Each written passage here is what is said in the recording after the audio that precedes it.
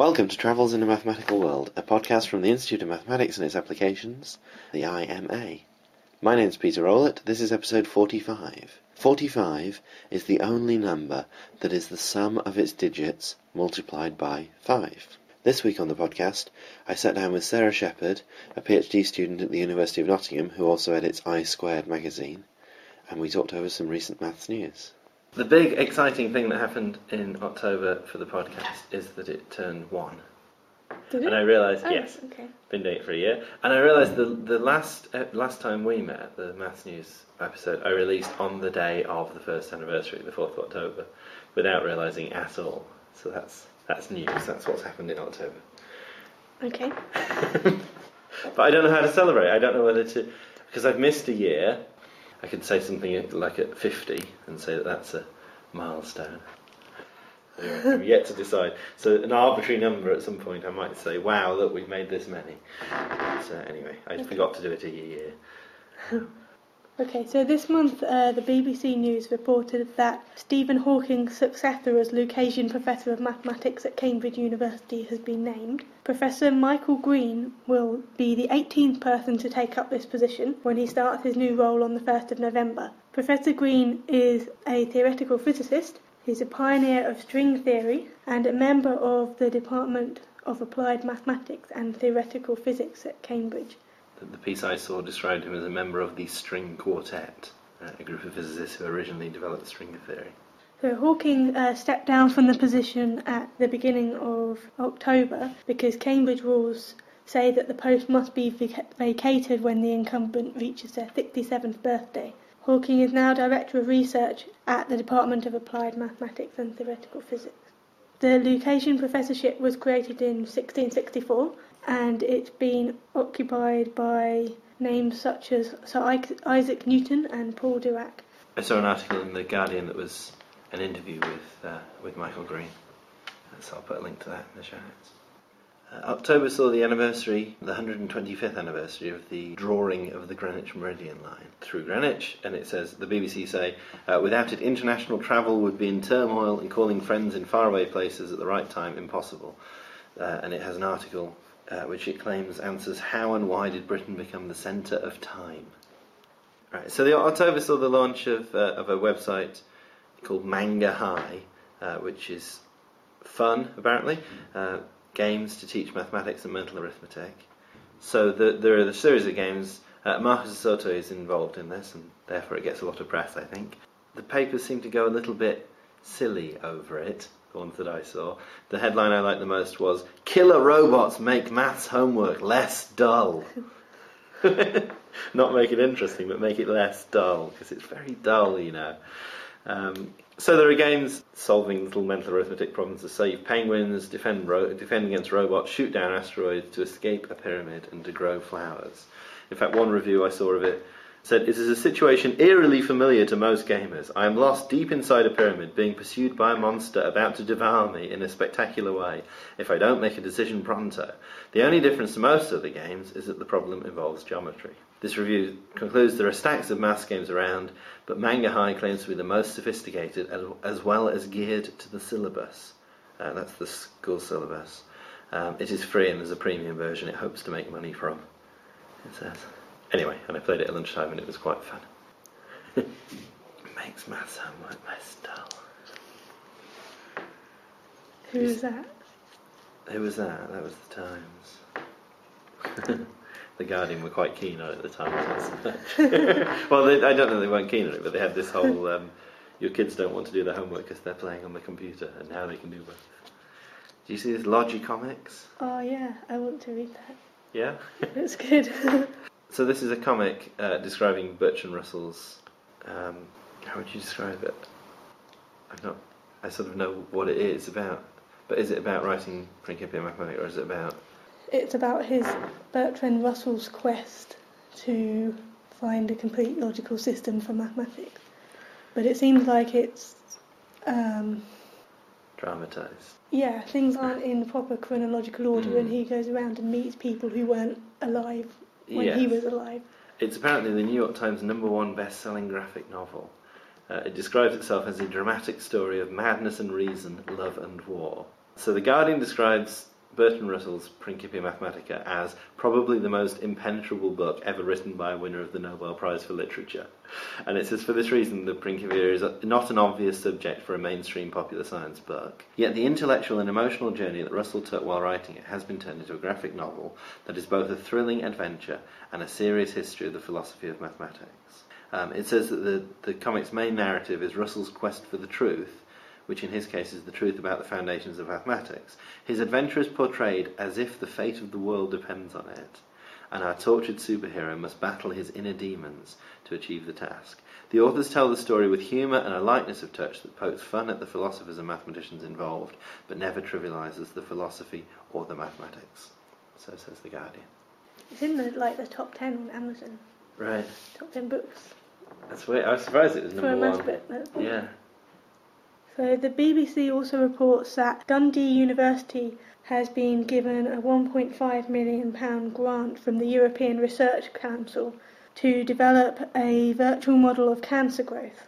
The model will be an individual-based model of biological cells which treats the biomechanical properties of each cell. The model will help clinicians with patient diagnosis of cancer. The grant covers 5 years and will provide 7 new posts at the university, 3 postdoctoral research assistants, 3 PhD students and 1 research lecturer. Professor Mark Chaplin, head of mathematics at Dundee, said, "One of the biggest challenges in addressing cancer treatment is that you can have 2 patients with the same kind of tumour in the same area of the body, but they will react to it completely differently. The factors which contribute to the creation and growth of cancerous cells can all be measured. Most biological processes in the human body involve many different but interconnected phenomena to which mathematical values can be applied." He goes on to say, "We're uniquely placed in Dundee in having all the relevant expertise needed across the different disciplines to work on this project. The mathematicians will work in collaboration with researchers in life sciences, medicine and physics at Dundee to develop the new models." A team of mathematicians at Imperial College London have constructed a model which suggests that low doses of radiation can cause cardiovascular disease.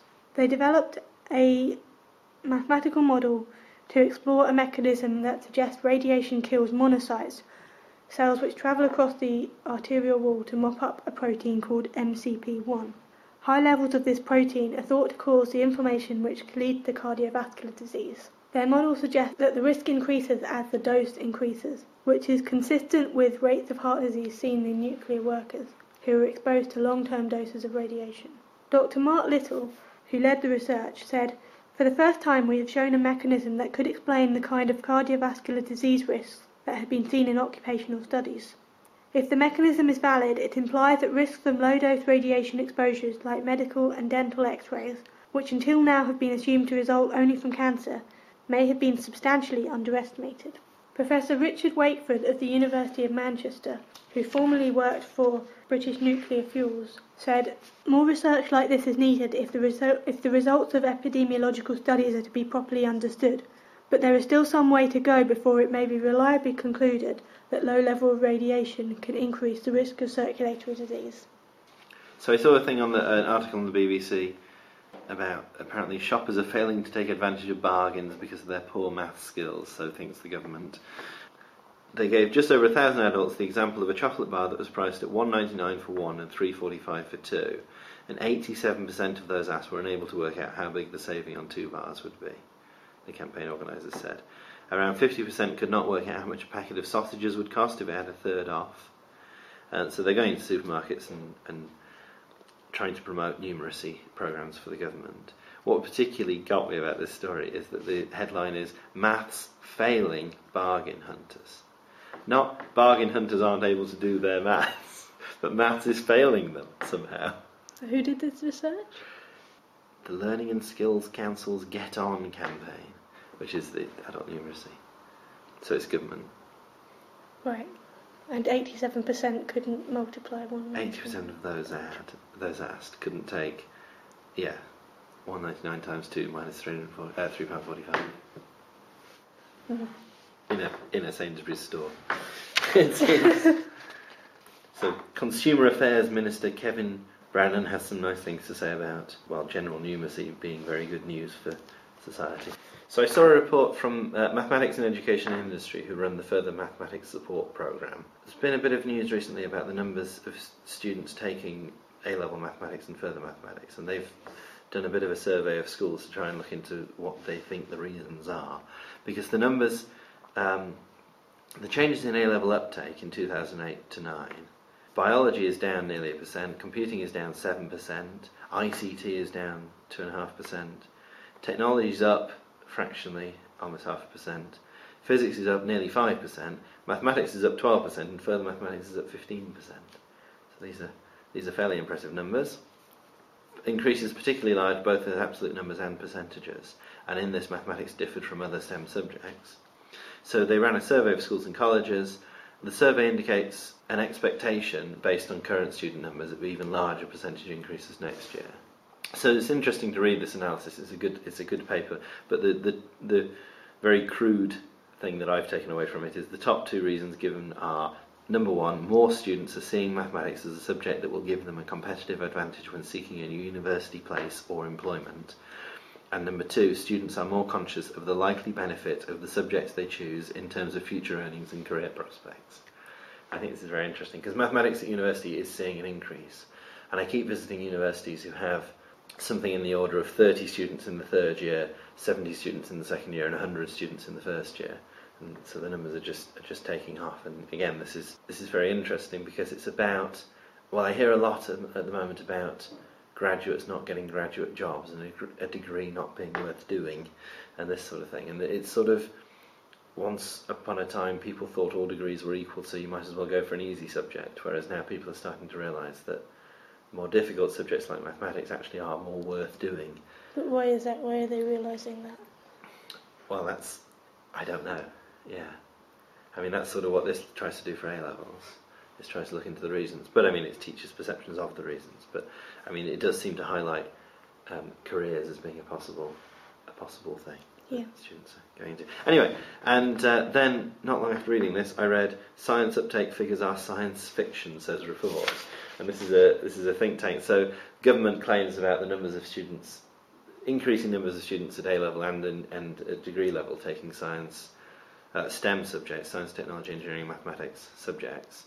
It says since these have been designated as strategically important subjects, this report talks about, although there's a big increase in the number of students taking these subjects, there's also a big increase in the number of 16-year-olds anyway. So that and apparently in proportional terms the numbers are actually lower than they were in 97 as a proportion of the whole. And apparently more and more degrees are getting classified as science that didn't used to be classified as science, and all this massaging of the numbers. So I asked somebody at the MEI who did that report, and he said they did take into account the number of maths A-levels as a percentage of all A-levels taken, and this is still showing an increase, and the numbers are in the report. And actually the number of maths A-levels as a percentage of all A-levels taken is higher than it was in 97, and it's the highest it's been. It's only been higher 1992 and before. Yeah. Over 2,000 pupils at primary schools in England have been involved in a pilot scheme aimed at increasing numeracy standards among 6 and 7-year-olds. In the pilot, nearly 75% were able to reach expected levels in numeracy following one-to-one tuition, even though none of the children who took part in the pilot project had been predicted to achieve the expected level in maths at the age of 7. Schools Minister Vernon Coker said, "It's time to break the cycle of poor numeracy skills being passed on. These are stunning results which show that inspiring and innovative teaching can stop the lowest achievers going into a downward spiral for the rest of their school careers and into adulthood." Following the pilot, from next September, the 30,000 least able 6 and 7-year-olds will get 20 hours of tuition from specialist teachers. This will involve daily 30-minute intensive sessions, which will be run by the Every Child a Chance Trust, a partnership of the government, charitable foundations, the business sector and universities. Okay, so I remember talking about this last year actually, but the Further Mathematics Support Programme and Rolls-Royce have launched their third national poster competition. So they're looking for undergraduate or PGCE mathematics students to design a poster either individually or as a group, which, it says here, conveys the essence of a mathematical topic that has been covered at university by the designer or designers. The poster should be targeted at school and college students studying AS or A-level mathematics, designed to inspire them. 2 winners will be chosen and will receive £100 each, and their designs will be printed and sent out to over 2,000 schools and colleges. And the winning posters from last year are on the wall outside my office here, for example. The closing date is the 31st of March 2010, so there's a good amount of time, so get designing. The other thing I want to promote is a conference the IMA are supporting called Tomorrow's Mathematicians Today. The University of Greenwich have come up with this initiative. It's an undergraduate mathematics conference. So the aim is for undergraduates to give short presentations about mathematics which excites them. So undergraduates are invited to submit an abstract by mid-December, which will then be reviewed, and if successful you'll go on to give a presentation at the conference. Attendance at the conference is also something you might be interested in. The conference is free to attend, and the conference organisers are very fortunate to have arranged Professor Ian Stewart to deliver the keynote speech. So there's a conference website with further information about this, and I'll put the link in the show notes. On listening to the recording of the podcast back, I've realised I forgot to talk about Martin Gardner's birthday. Martin Gardner is a famous populariser of mathematics, and he wrote a famous column in Scientific American on recreational mathematics. And the 21st of October saw Martin Gardner's 95th birthday, which attracted an article in the New York Times. The other thing that usually happens at the end of a recording of the Maths News podcast is I bully Sarah into plugging I2, and this time I've completely forgotten to do so. But I would recommend that you consider reading I2 magazine, and you can find out more about that at www.i2magazine.co.uk. You can find further information about the podcast, download more episodes, and get show notes related to each episode by visiting www.travelsinamathematicalworld.co.uk. You can find out more about what I do by following me on Twitter, where I am Peter Rowlett, Rowlett. I hope you enjoyed that. Thank you for listening.